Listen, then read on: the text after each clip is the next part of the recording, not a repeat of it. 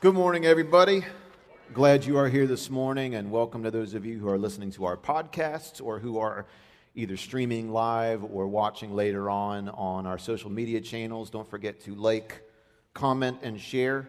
If you would like to like, comment, or share, or surprisey face, or shocked face, or fist pound, or whatever other emojis you feel like, it's just a way that you can help us spread some of the teaching and the things that's going on here at Echo to a larger audience. So we appreciate that.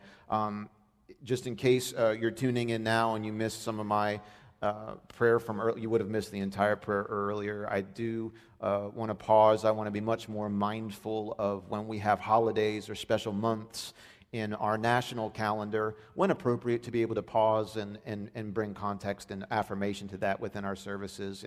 And we do, this is the time of the year where in the United States, our government has set aside, really since the 1860s, has set aside a day where we memorialize or we commemorate fallen servicemen and women who have given their lives in service to our country. It started back in the haze of the Civil War, and it's moved through those years up until now, and they've made it a national holiday. And so it is appropriate, as we prayed this morning, just to, it's not something where you say Happy Memorial's Day. It's not really one of those type of celebratory type things. It's more of a thought-provoking time. And so can I just encourage you, as you spend time with family or as you cook out and spend time with family and friends, and that's all good, it's wonderful, inject some meaning at some point into that, whether it's before one of the meals, if you pause and you pray for God's blessing over our country, and if you think of people, families who are connected to servicemen and women who have laid down their life, that would be appropriate for you to do. If you have children or grandkids who are going to be around, to be able to sit down with them and help them understand why they have a day off of school tomorrow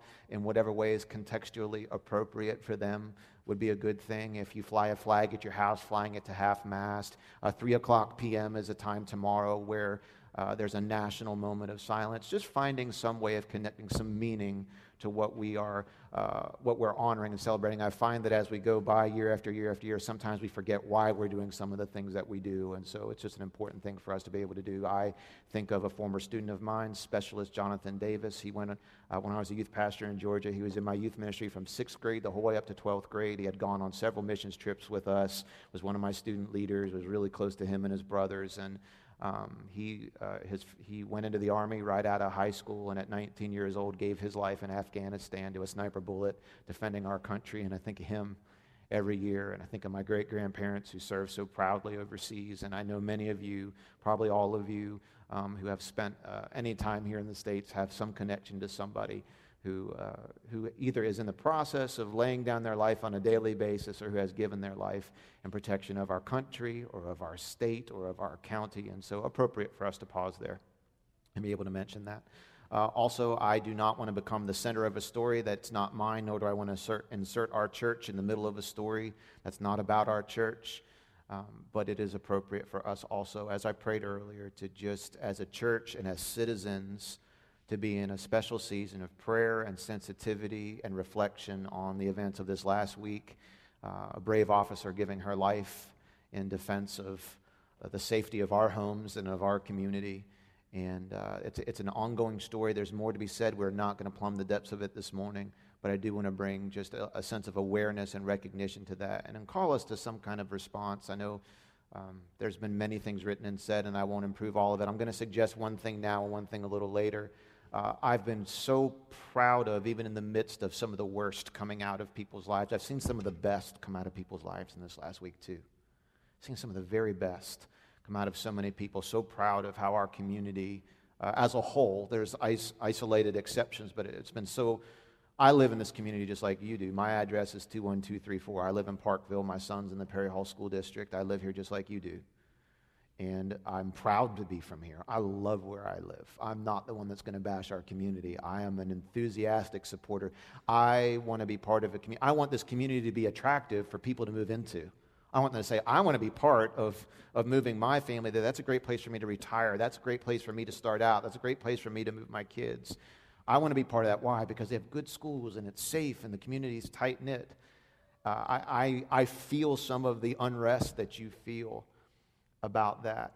And there's been such a positive outpouring of love and support and appreciation for our police. As the weeks go by and as this memory fades in a lot of our minds, the question is, what long-term difference will there be? Can I just encourage us as a church family to do one thing? Can you be more disciplined, and will I be more disciplined to obey the law? Can I call us to being more mindful of obeying the laws, and especially obeying the laws in front of the young ones who watch us? Can we slow down? Drive the speed limit? Can we stop at stop signs and look both ways? Can we just be more mindful of, it's another way you can bring support to those who are out there protecting us every single day. Many of those men and women attend this church. But can I just call us, it's just one small thing to add to all the other things that we're talking about, and we're all diagnosing what's wrong and what needs to be done, and I'm not equipped to do that. But can I encourage you, along with your well wishes and your shows of your support and your generosity and your words of thanks, and those are all very well received by all of the men and the women who serve us, absolutely. But can I also call us to a higher standard of setting examples? Let's obey the law, and let's teach our children to obey the law.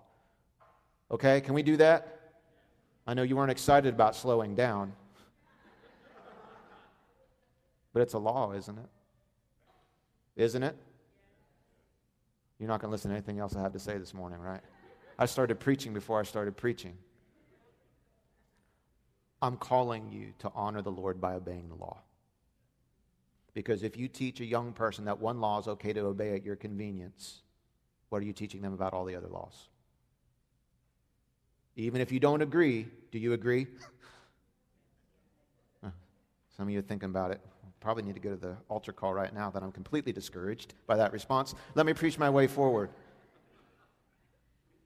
Part of me wants to shut my notes and really preach something different right now based on that, but I'm going to move on and I'll spare you for another week. It's a holiday weekend. The Gospel, Part 4, A Transformed Life. This is our last of this series. Starting next week, we're going to dive back into studying a book of the Bible, chapter by chapter by chapter, throughout the summer. We're going to pick up a book we left halfway through. Last year, if you remember, we made the irresponsible decision of trying to preach through the entire book of Revelation, which is a challenging book, but it was a great study, at least for those of us who are studying and teaching, but we only got halfway through, and so we were kind of off the hook. We're like, maybe the people will forget and they won't make us come back and finish it.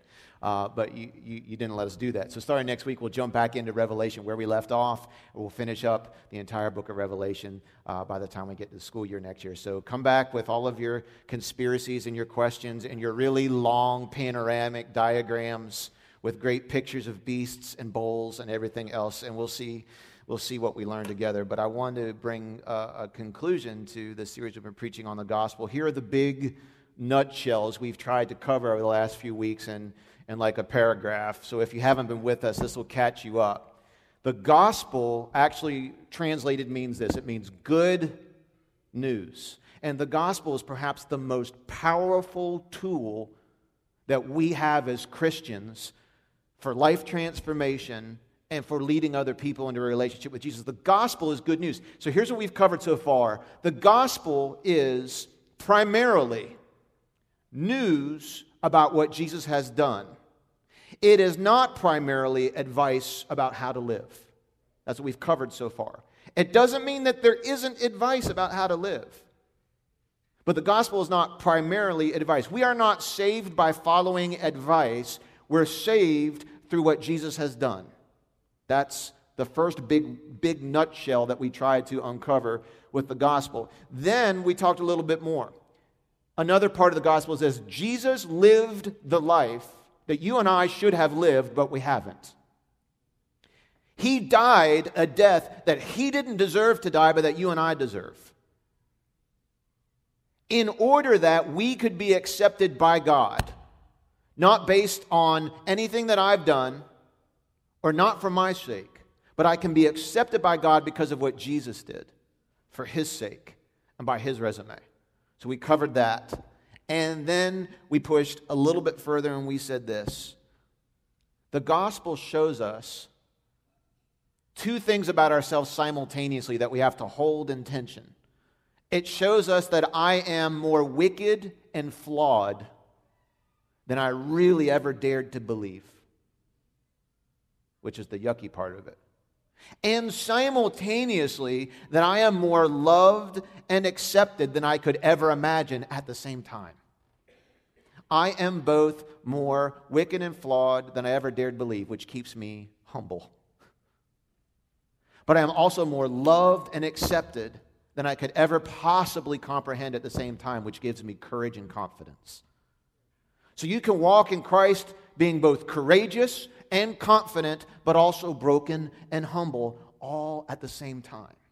So today we're going to wrap it up by talking about the transformed life. We've talked about the fall of man, the problem of sin, salvation through Jesus, and today we're going to talk about the transformed life, what is supposed to be this thing that happens to us. Is coming to Christ, being changed by the gospel, is supposed to be a life-transforming experience like none other. There is supposed to be a difference, an empirical difference, an observable difference, a quantitative difference, a qualitative difference in the life of someone who has been transformed by the gospel in comparison to someone who hasn't been.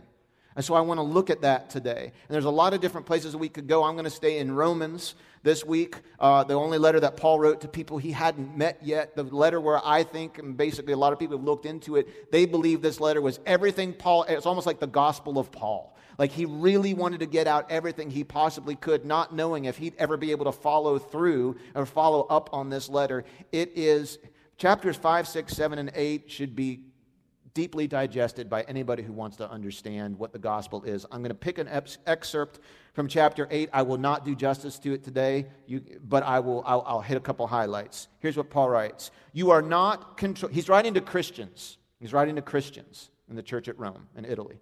Italian Christians. Here we go. But you are not controlled by your sinful nature. Now, he couldn't say that to someone who wasn't a Christian. He's writing to a Christian. And then he's going to tell you how you know you're a Christian. He says, you're controlled by the Spirit if you have the Spirit of God living in you. And remember that those who do not have the Spirit of Christ living in them do not belong to him at all. So he's differentiating. He's saying, here's the difference between a believer and a non-believer. A believer has the Spirit of Christ living within them. A non-believer does not. So these people who say, this idea that we all are God or that we all have God living in us, we all have his Spirit in us, in contradiction with the Bible. Okay? Paul is differentiating this for us. He goes further. He says, and Christ lives within you, so even though your body will die because of sin, the Spirit gives you life because you've been made right with God. The Spirit of God, who raised Jesus from the dead, lives in you. And just as God raised Christ Jesus from the dead, he will give life to your mortal bodies by the same Spirit living within you. Therefore, dear brothers and sisters, you have no obligation to do what your sinful nature urges you to do. But I had to lie, but I had to do this. I would have lost my job. No, you didn't. You just liked your job more than honoring Jesus. But I couldn't hold my tongue. I had to leave it out. No, you just valued exercising your anger rather than exercising self-control. What Paul is saying is you're not under obligation to do everything your body wants to do. For if you live by its dictates, you'll die. But if through the power of the Spirit you put to death the deeds of your sinful nature, you will live. For all who are led by the Spirit of God are children of God. And now the part I want to dial in on today. So you have not received a spirit that makes you fearful slaves. I wonder if this passage is familiar, but I don't know if you've ever digested that sentence. You've not received a spirit that makes you a fearful slave of God. We're not supposed to walk around doing nice things because we're afraid God's going to zap us. That's not our God. You've not received a spirit that makes you his fearful slave. Instead, you received God's Spirit when he adopted you as his own children. Now we call him Abba Father, for his Spirit joins with our spirit to affirm that we're God's children. And since we are his children, we are his heirs. Even if you have nobody that will leave you any wealth here on earth, you realize you are written in as an heir of the will of God. In some places, they wouldn't stop clapping for an hour. Will you let that sink into your heart this morning? Not by anything that you've done, not because you're his favorite kid above all the other kids, not because you've just been nice, not because you've maneuvered your way into it. You are an heir of God if you are his adopted child. And since we're his children, we're his heirs. In fact, together with Christ, we are heirs of God's glory. But if we are to share his glory, we also must share in his suffering. There's a lot in there that I can't touch this morning. Let's hit a couple of the highlights.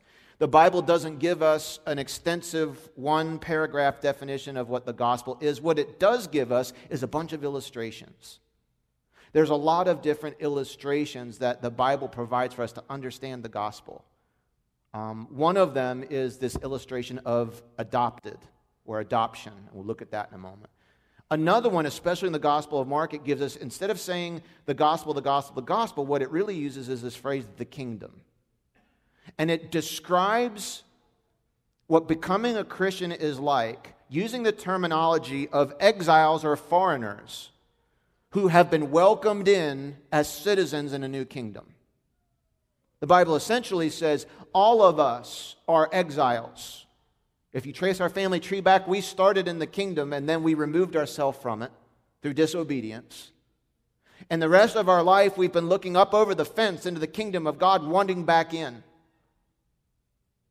And the illustration that the Bible gives us is that you and I are not powerful, high level, high wealth, high net income, high status people who one by one come up to the gate and our resume is reviewed and we're separated into the us and the them, the ins and the outs, the haves and the have-nots. The Bible teaches that all of us must come to this realization that we're really bankrupt, that we have no status, and that we're powerless. And until we do that, we're not granted access to the kingdom of God. Because the kingdom of God is not for the people who think they're powerful and who have status and who have wealth. The kingdom of God is for the people who say, I am bankrupt, I am powerless, I am without status, I don't deserve entry. And the kingdom of God opens up the doors and says, come to Jesus. Come in. The kingdom of God is, we don't live in a kingdom at this point in American history. But understand it in virtue of this. If you became the citizen of another country, and some of you have done that, you've come into the States. I know one of our board members immigrated in the United States from Saudi Arabia, started studying at Penn State and graduated from there with an engineering degree, and for years and years and years was waiting to achieve a different level of citizenship status. And until that point, even with a master's degree and even with a great resume and even with a history of managing multi-billion-dollar accounts, could not get a job in this country because he lacked a certain status. For years, went through that and waited and waited and waited and waited. And finally, this past year, was granted that status, and that week was offered like a dream job, went right back to work as an engineer. And the moment that he received that status, this whole new set of opportunities came up. It was a transforming experience for him. The kingdom of God is like you coming into you leaving a foreign country and going into a home country. And when you come into the kingdom of God, when you accept the gospel, when the gospel has changed your life, you immediately have a status change. You immediately have a power change. You immediately have a wealth change. It all happens in the snap of a finger. It's a whole new administration with a whole new set of laws, a whole new set of values. And the values of the kingdom of God are in the adverse and the opposite of the kingdom of this world. What is the kingdom of God? Very simply, it is power from outside this world that has moved to the inside of this world to repair and heal this broken world. That's what the kingdom of God is. It is a power from the outside world, from God, that seeks to come into the inside of this world so that it can heal and repair the world. And so there's immediate transformation. Two illustrations the Bible gives us is it's on one hand, it's like being adopted. On the other hand, it's like being a foreigner who comes into a new kingdom and is immediately granted all the rights and the privileges and lives under the new values of a whole new administration. It's a whole new way of life. How does the gospel change our life? One way, through the radical reversal of your values. Here's our big idea this morning. The big idea is that the gospel immediately and eternally, those two words are important. The gospel both immediately and eternally transforms our status, our power, and our worth. How does the gospel do that? Through a radical reversal of our values. The gospel both immediately and eternally transforms our status, our power, and our worth. How? Through a radical reversal of values. Let me show you how. In summary, I'll give it to you in summary form, and then I'll unpack it just a little bit. Here's what the gospel says. Here's the reverse. Some of the reversal of values. Here's what the gospel says. The way up is down. It's one thing the gospel says. The way up, you want to achieve status, you go down. You lower yourself. It's not what the world says. The world says you want to grow in status, you go from being in the working poor to being in the middle class. You go from the middle class to the upper middle class. You go from it's a different way. You start to network. You start to get to know people. You work your way up. The gospel says the way up is not by lifting yourself up. The way up is by lowering yourself down. That's one reversal of value. It also reverses this other value. The way you become powerful, give your power away. The way you get power is to give up power. The way you gain control is to give up control. That's not what the world says. The world says as you gain power, you take more power. You take more control. You impose more of your will. The way up is down, the gospel says. The way to become powerful is to give up your power. The way you become enriched is by being bankrupt. That's not what the world says. That's what the gospel says. And if those three things become internalized in your life, you will be transformed in a way that is so attractive. Could you imagine living a life in such a way that you walk with such confidence of your status without having to work your way to the top? Can you imagine how your life would be different if you knew you had a power that was unattainable by any other source, and you can relax by not having to be a control freak? Could you imagine what it would be like to not have to hit the lottery to feel like you could be generous? When you knew you had so much wealth beyond what you could ever imagine that it releases your grip on all of the resources you have and just frees you up to be as generous as you want to be and push that out into the margins of society and really help redeem this world? That's attractive to people because everybody's trying to get to those three places, but they're trying it the world's way. Transformation comes when you accept the gospel's way. Number one, the gospel lifts us up when we lower ourselves down. The gospel lifts us up when we lower ourselves down. What are we talking about here? We're talking about status. Status. Now, I'm not talking about it in the Facebook terms of status, because that is a whole different message for a whole different day. We'd have to help you identify what type of Facebook statuser you are. Are you an announcer? Are you a complainer? Are you a self-pitier? Are you a comedian? We don't know what kind you are, but that's not what we're talking about. Status. Status, really what we're talking about here is it's a measurement. It's a measurement of a couple different kinds of things. It's a measurement of your work experience, your individual and your family's economic and social position, your income, your education, your occupation compared to everybody else. That's status. Well, I thought status was just about how much I make. Well, maybe. That's part of it. Or how educated you are, who you know, how much influence you have. Back in 2009, there was a major university that had a real deep think tank on trying to figure out how many different statuses do we really have represented in the United States. And they started with the assumption, well, we just have three. We have upper class, middle class, lower class, based exclusively on income. But the more that they thought about it, they said it's actually more complex than that. There are different assumptions we're making about people in all those different categories that aren't necessarily true, or how they arrived in those categories that aren't necessarily complete. And so they actually thought more about it. They came up with 12 different classes. And I won't teach on all of those this morning, but I'll read you what some of the titles were just so you can understand how complex this gets. They started with generational poverty. Those who are in that class. The harsh conditions of this type of poverty may keep these families from ever breaking that barrier for generations. Then you have the working poor. These families live paycheck to paycheck. They have jobs, but they often live in fear of being laid off.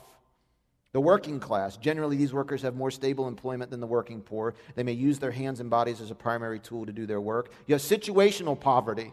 A crisis like a health crisis or a divorce or a catastrophe results in an income drop, causing them to be in a different class maybe than where their education or their typical earning power would place them. They're generally able to make it back to middle class due to their assets such as education, family support. Then you have other ones, the group that's risen from poverty to the middle class.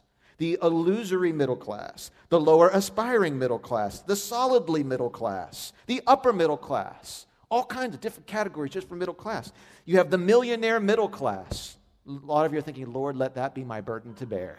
Let me be the middle class of the millionaires, who are defined as they have a net worth of over $1 million but have not mentally accepted their wealth. You have the owning rich. They own income-producing assets sufficient to make paid employment necessary. And then they have the ruling rich. They hold positions of power in major institutions of society and may live secluded lives or are protected from the general public.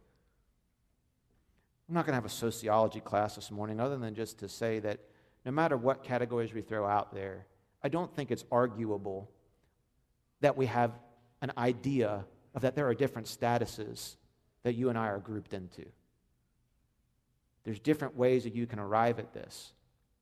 But there's this general idea, and at least in this Western society that we live in, that all of us should be aspiring to get to a different class that's higher than the class we're currently assigned. That's success. That's forward mobility. That's honorable. That wherever we are, you even hear it in parents when they say, I'll talk to parents all the time in this community. My neighbors, the parents of the kids that I coach in Little League, the parents of the kids in my son's class at school, just different friends that we've made, our neighbors. And you ask them I usually ask, well, did you grow up in this area? And the ones who say yes, I say, well, why are you still here? Or the ones who moved in, well, what attracted you to this area? And I will tell you, at least 50% of the time from people who are kind of like me in their late 30s or early 40s with school-age kids, I hear the same thing, because I wanted to give my kids something better than what I had. That's buying into this. You know what they're thinking? The best thing I can do in life is move my family to a different class than what I came into. Is that an evil thing? No, of course it's not an evil thing. Because all of us are naturally wired to want to achieve a certain kind of status. So why is it that when we come into the gospel, we have this idea that in order to achieve status with Christ, we have to lower ourselves? What does that even really mean? The gospel lifts us up into a brand new status. The Bible, the gospel, assigns to you a different status than what the world can assign to you. And there's a couple different words. I don't have time to give you both of them. I'll give you one of them. Here's one of the words that the Bible assigns to you as a status, and that word is sonship. S-O-N-ship. Now, I don't want you to be offended if you're a female and you're saying, I don't identify myself as a son. I just don't have a better word for sonship than that. Okay, sons and daughters. Let's use that. The Bible assigns that status to those who come into God's kingdom. It doesn't assign you middle class. It doesn't assign you lower class. It doesn't assign you the millionaire middle class. It says, here's your status. Your status is son. Your status is daughter. And I wish I could get this through more effectively than probably how I will. It is a status you receive now, not just a reward you receive later. Let me say that again. When you come into God's kingdom, this is a status you get right now, not just a reward you receive later. Now let me tell you why that's important. Every other major world religion also promises you a reward later. They all do. Only Christianity, though, tells you you can be sure and you can have a status change right now. Every other major world religion leaves you hanging on your status until you get to the other side. Every other major world religion says your reward is based upon how you perform right now. And here's the pillars. Here's the laws. Here's the rules. And your status is determined in real time based upon your life, and your life's not over yet. So you don't really know until you get to the other side. Only Christianity says when you come in, you're a son. You are a daughter. That is a status change right now. Right now. Yes, there are rewards later on. Why does Christianity say that? Because salvation is by grace, not by works.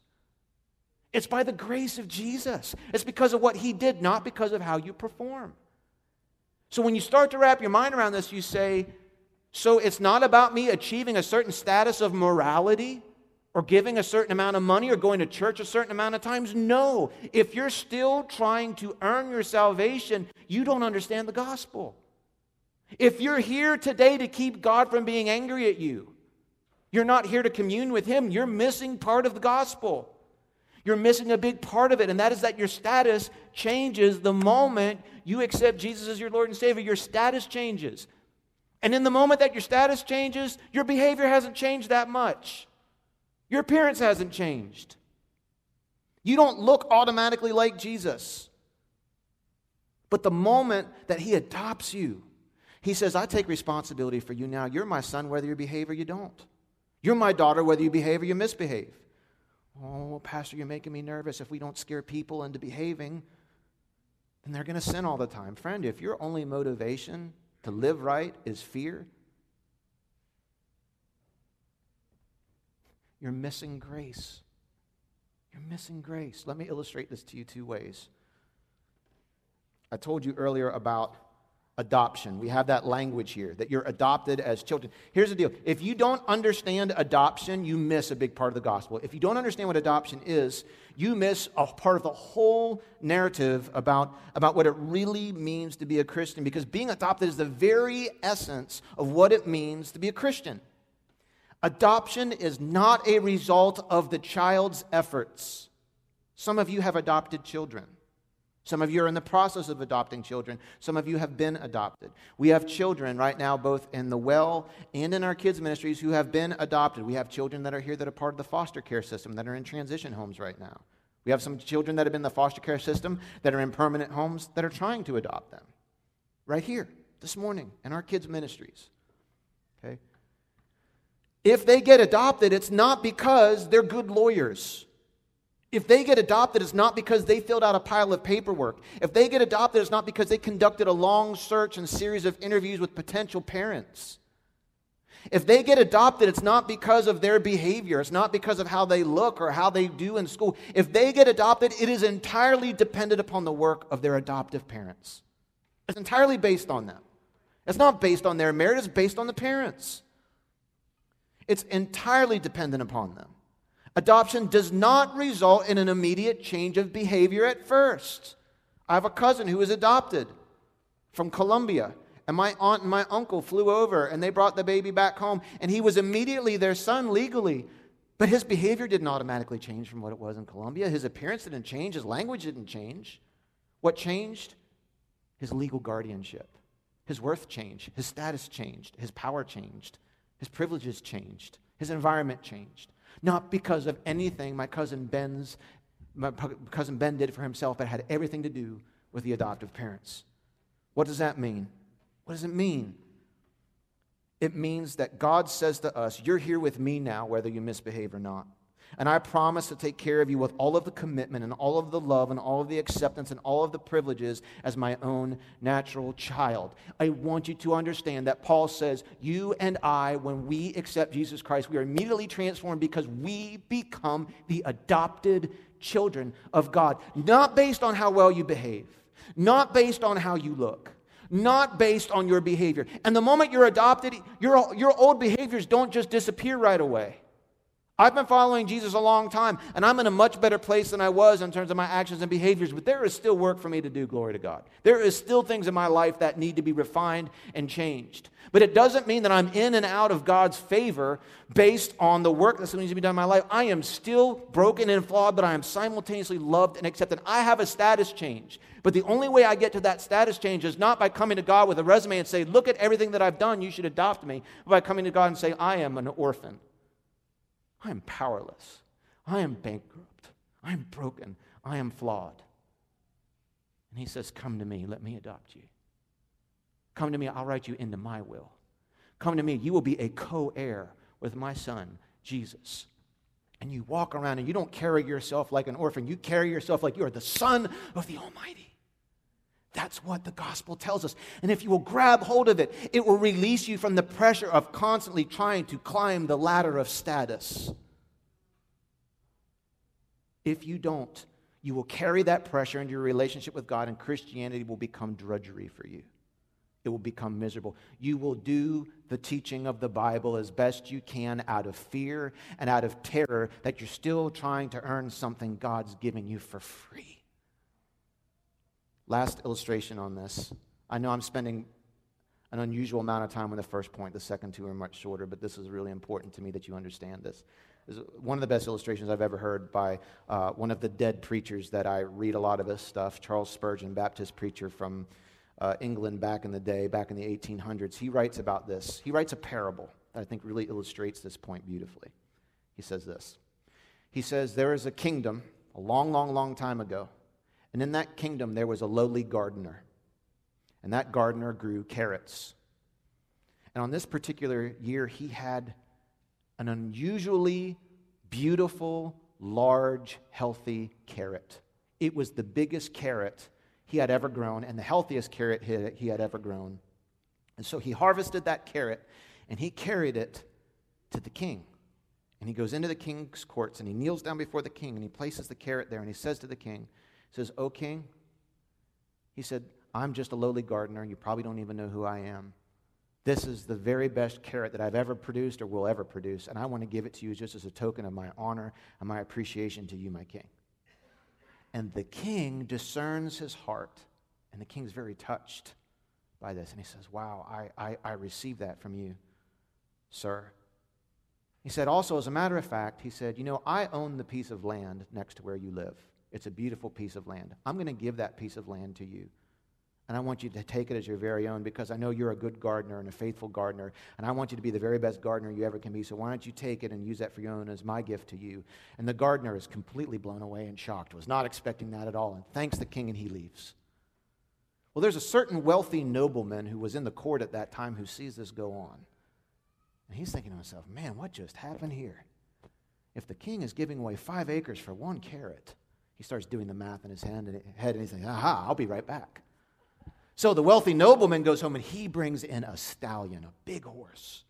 And he brings the horse, clip, clop, clip, clop. I won't do the sound effects. I'll spare you. I don't have my coconut shells from Monty Python. But the horse comes in. And he says, "O king, I raise horses, and this is my prized stallion. This is the best horse I've ever raised or will ever raise. I want to give it to you as a token of my appreciation and honor for all that you've done for me." And the king discerns his heart. And he says, "Thanks," and he takes the horse away. And that's it. And the nobleman is just standing there with his jaw open, kind of waiting. And the king says, okay. Let me break this down for you. Let me explain this to you. Now listen up. The gardener gave that carrot to me. You gave that horse to yourself. You hear what he's saying? The gardener, the king says, he brought that carrot to me out of honor, out of love. You are giving me this horse because of what you think I'm going to give you back. You're really feeding yourself. You're not honoring me. If you do the things you do for the Lord for any reason other than your love and your honor for Him, you're really feeding yourself. Because what you're saying is, oh, I've sinned. I've really stepped in it this time. I better get right with God right away. Why? Well, if you really know Him and you really love Him and you really understand the gospel, you want to get right with God right away. Why? Because you miss Him. You miss intimacy with Him. You miss the communion you have when you're living right with Him, and you want to make things right because you miss Him. If you say, man, I really sinned, I really stepped in it, I've really been slacking on this, that, or the other, I better get it right. Why? Well, because if I don't, I might go to hell. If I don't, God might not hear my prayers. If I don't, I can interfere in God's blessings for me. What you're really saying is, I'm doing these things and making things right because I miss things, not God. You're still in that condition of not understanding the gospel. You're still living in such a way that you're trying to achieve your status by bringing to God all the do's and the don'ts and all the rules that you follow. And you're either leveraging them to get out of God what you want, or you're living in terror that it's separating you from Him. Christianity, the gospel, offers you an immediate status change, not because of how good you are, but because of how good Jesus is. You understand? Our sin was put on Jesus, but His righteousness was put on you. Both happen simultaneously. Our sin is put on Jesus. His righteousness is put on you. What does that mean? We sing about it. It's in 2 Corinthians. He became sin who knew no sin, that we might be called righteousness. Immediate status change, both now and eternally. I'll quickly, point number 2. The gospel gives us power when we give up power and serve others. The gospel gives us power when we give up power and serve others. The gospel gives us power when we give it up.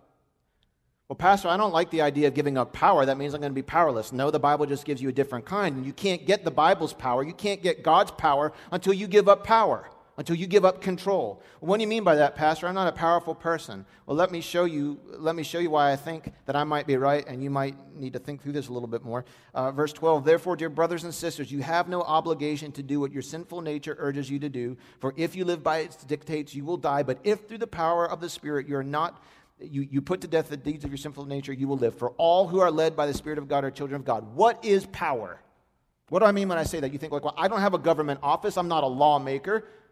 I'm not, or you might think, well, I am a lawmaker, or I do have a certain amount of power. I do have a certain amount of civil or governmental or positional or vocational authority. I'm a manager. I'm a plant designer. I'm a CEO. I'm a CFO. I have a certain amount of power. We all have a certain amount of power. Power is this. It's my definition. It's just one of the definitions. Power is the measurement of your ability to impose your will on others.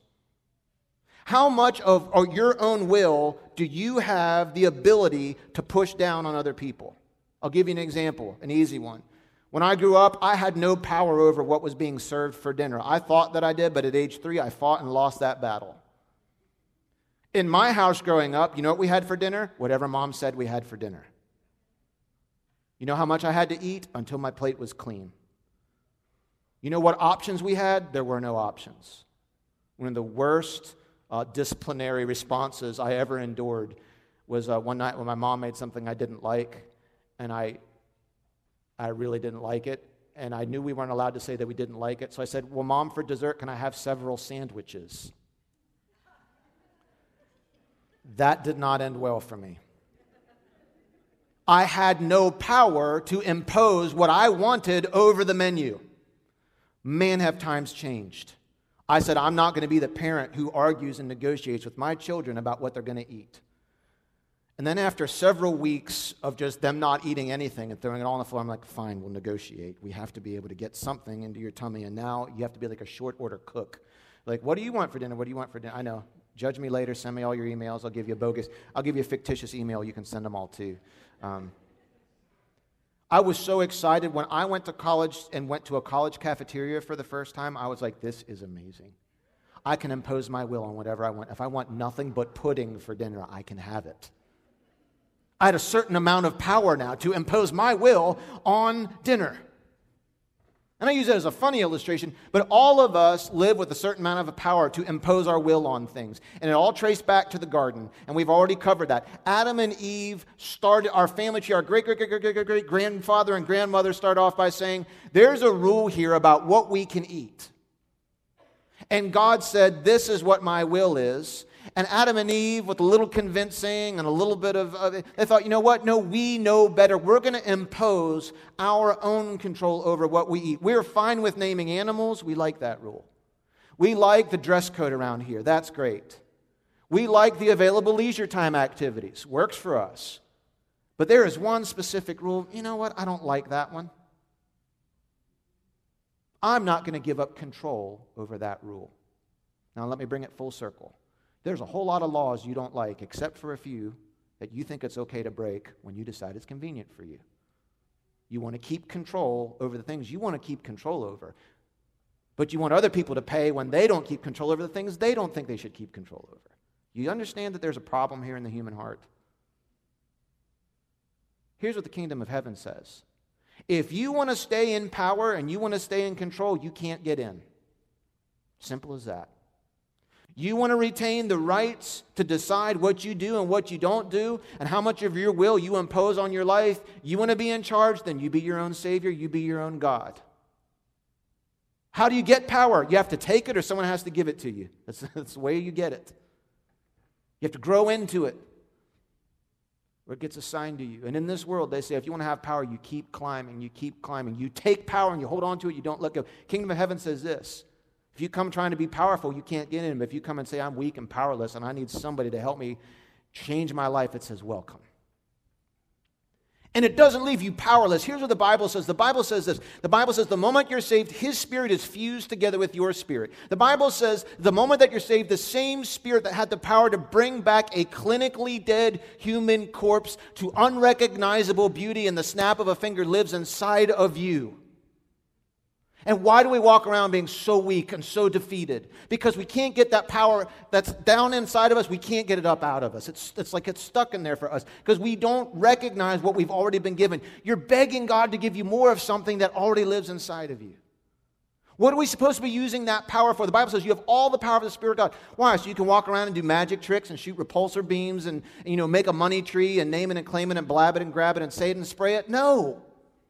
None of those things. What we're supposed to be using that power for is to get our hands dirty, roll up our sleeves, go out into the margins of society and help God change the world we live in. That's what we're supposed to use it for. And it takes the people who you might not think, you look at this person, you say they're powerless, and yet they walk in the power of healing, and they walk into workplaces and the highways and the byways, and they lay their hands on people and they're healed. It takes people who you say, that person just looks like they're the most nervous, anxious person for whatever, but God gives them the power of courage, and they walk into difficult situations, and they bring peace, and they bring order, and they bring healing. When I look forward to what should we be doing with the power that we have inside of us as believers? One thing I think we need to be doing is renewing our efforts to mentor young men and women. There is a colossal breakdown in how our next generation is coming up and how their maturity is. Do I need to go that deep into the subject for us to at least agree on that? I will tell you, in our programs this morning, there are young men and women who, yes, come from maybe a traditional home where mom and dad live together. There's been one marriage and they're being raised in Christian values. That's more the exception than the rule anymore. We have children in these ministries here today who are dealing with all kinds of different struggles and challenges that they didn't bring on themselves. We have children here who either their father or their mother is currently imprisoned. We have children here who are currently being fought over in custody battles. We have children here who are having discipline problems at school. And we're having to interact with principals. We have children here who know the stain of divorce. We have kids who have buried their father this year.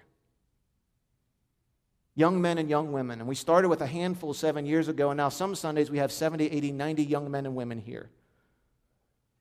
And I've stood up here before you and I've said, what we're doing with these kids for 90 minutes on Sunday is important. What we're doing with these kids is not just giving them goldfish and making paper airplanes. We are building rapport and relationship with these young men and these young women. And we're coming alongside many of you who are doing that already at home, but we're also coming alongside some of those who they're bringing their kids to church to say, I need some help in instilling some values into the lives of my children. A couple wrong turns for any one of us. And we could also be 15, 16, 17 years old on the wrong side of town at the wrong time doing the wrong thing. And I've stood up here and I've appealed and I've appealed and I've appealed and I've called and I've asked for people to help us mentor these young people. And not everybody's cut out for it. But you and I have been given power from God to help change culture, to help change society, to help change lives, to take young, impressionable men and women and show them the truth and teach them the truth and help them be productive and move healing in throughout our community. And I'm telling you, friends, I don't know what else to do for some of us to say, you know what, I'm going to make a change in my life to take some of what God's given me and I'm going to invest in this next generation. I'm going to mentor some people. Pastor, when you call us to go pray over our streets, I'm going to take you seriously now. How much more blood needs to be spilled? We are living in a day and age where we don't have to go underground and we don't have to be afraid. I might not be able to bring you a political solution. I might not be able to bring you a governmental solution. I might not be able to bring you a socio-economic package, but I can tell you from walking with Jesus, there is a spiritual component to this, and I'm not relying on the government to do that. I'm calling the believers to get involved in that. I'm calling you and myself, I'm appealing to you to pray differently and with more urgency. I'm calling you to consider how you allocate your time and your resources and budget accordingly. I'm calling you to think about the opportunity we have every week with not every kid in the community, but a good group of kids here. We have an opportunity for 90 minutes a week to pour into these kids, to come alongside parents and grandparents and help them grow forward, to help them learn right from wrong, to let them know that they're loved, to teach them discipline and correction when they have it. Yes, when we open up a new building, we're going to start midweek discipleship programs for boys and for girls. Yes, we're going to do that. But friends, let's not be the ones that point the finger in every other direction. Right here, there is more than enough power. There are more than enough people to say, we can at least do what we can do with the kids that we have here, with the young people that we have here. We can certainly pray over our community. I'm really sweating today. I'm sorry. I just noticed it. I won't describe that to you. I think that's my sign to move on to the next point. So how do you get power in the world? By gaining control. How do you get power in God's kingdom? You get in by surrendering all your power. What do we use this power for? Pushing out in the margins of society and lifting others up. Let's get involved in this world and repair it. Finally, the gospel enriches us when we give our riches away. I have no time to preach this point, so I'll just give you the illustration. I know some of you are nervous, like, Pastor, you're going to be talking about money and tithing and giving again? No. Because I think it's so much deeper than that. But I do hear this a lot. Pastor, if I hit the lottery, the checks that I would write for this church, I mean, first of all, what do you want me to say when you say that? But it's not just here. I mean, how many people spend time daydreaming, like, if I just got $500,000, if I just got $2 million, if I just got $4 million, what would I do with it? And I would imagine that in both of our imaginations, we're a whole lot more generous in those scenarios than we are in our present day. What we're really saying is this, is I think I would be more generous if I knew I had more. If I knew I had more wealth, I'd be more generous. Which studies have shown us that that's not the truth, but that's not my point this morning.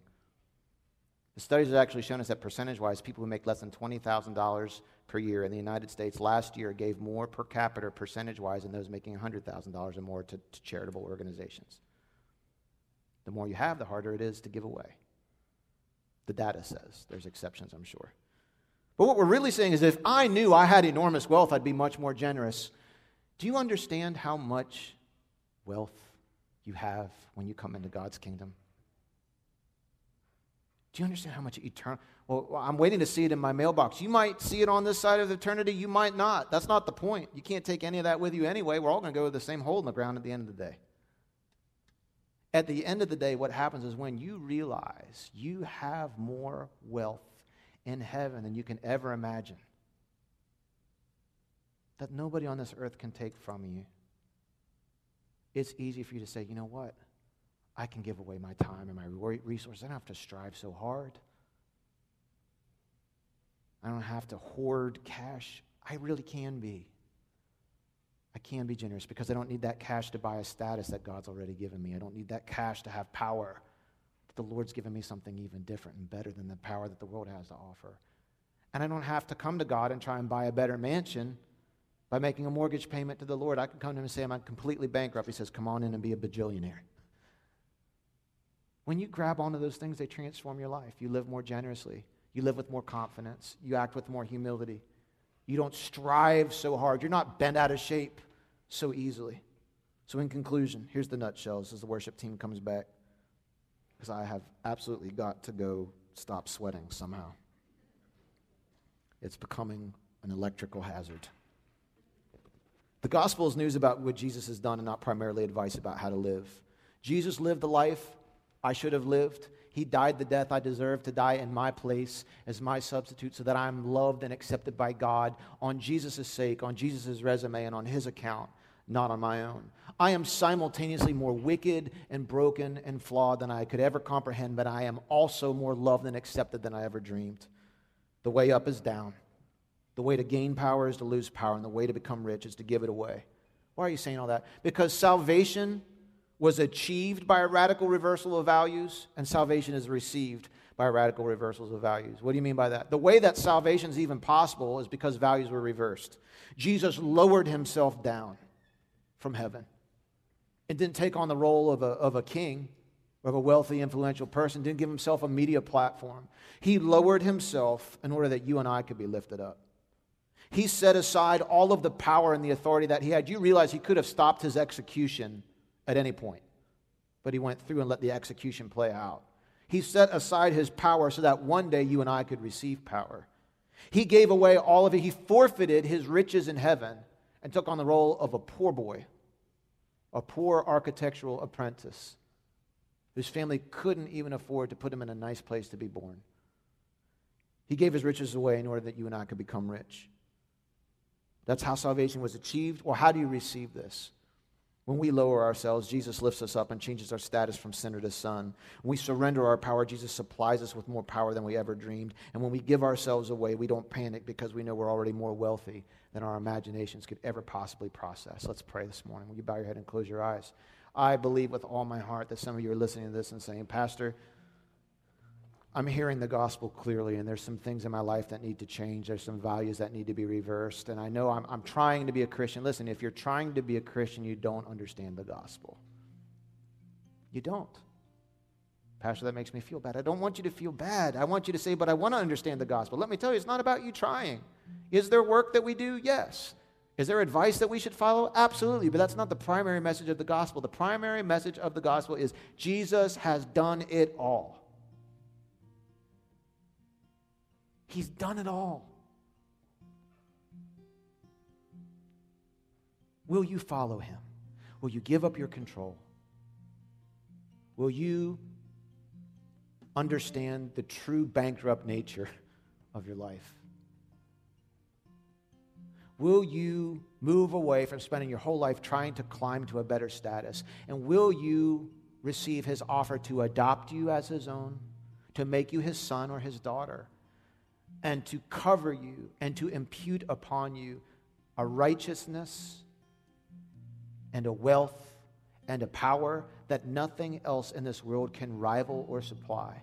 And if your answer to that is yes, let me tell you how you begin that relationship today. It is as simple as A, B, C. Admit, believe, choose. You admit, I am powerless, I am without status, I am bankrupt. I admit that. But I also, letter B, I believe Jesus. I believe you lived the life I haven't lived. You died the death that I really deserve as my substitute in my place, and I believe that I can be accepted based on what you did and on your record, not on my own record or on my own merit. And finally, will you see, will you choose? Will you choose to give up control and surrender to his control? It's the only way you'll defeat sin. It's the only way you'll find freedom, is by saying, I'm no longer going to be the one who has to control everything and impose my own will. I want God's will to be imposed on my life, because a God who loves me that much can be trusted to be in control. If you're ready for that, let me lead you in a prayer. I want you to join me in this prayer if you're ready. Jesus, I admit I am broken, flawed, bankrupt, without status, powerless before you. Jesus, I believe in you. I believe in everything that you've done. I believed in your sinless life, your death on the cross as my substitute. I believe you came back to life and you're alive today. I simply take you up on your offer, God, to accept me on your Son's record, not on mine. And Jesus, I'll let you place your righteousness on me. And I will begin to look in the mirror and see me as you see me, not with all my brokenness and flaws. I will walk with humility, but also with confidence. And finally, I choose to forfeit control of my life. And I come up under your leadership. I lower myself to being your servant, because I trust you and your will better than my own. In your mighty name I pray. Amen.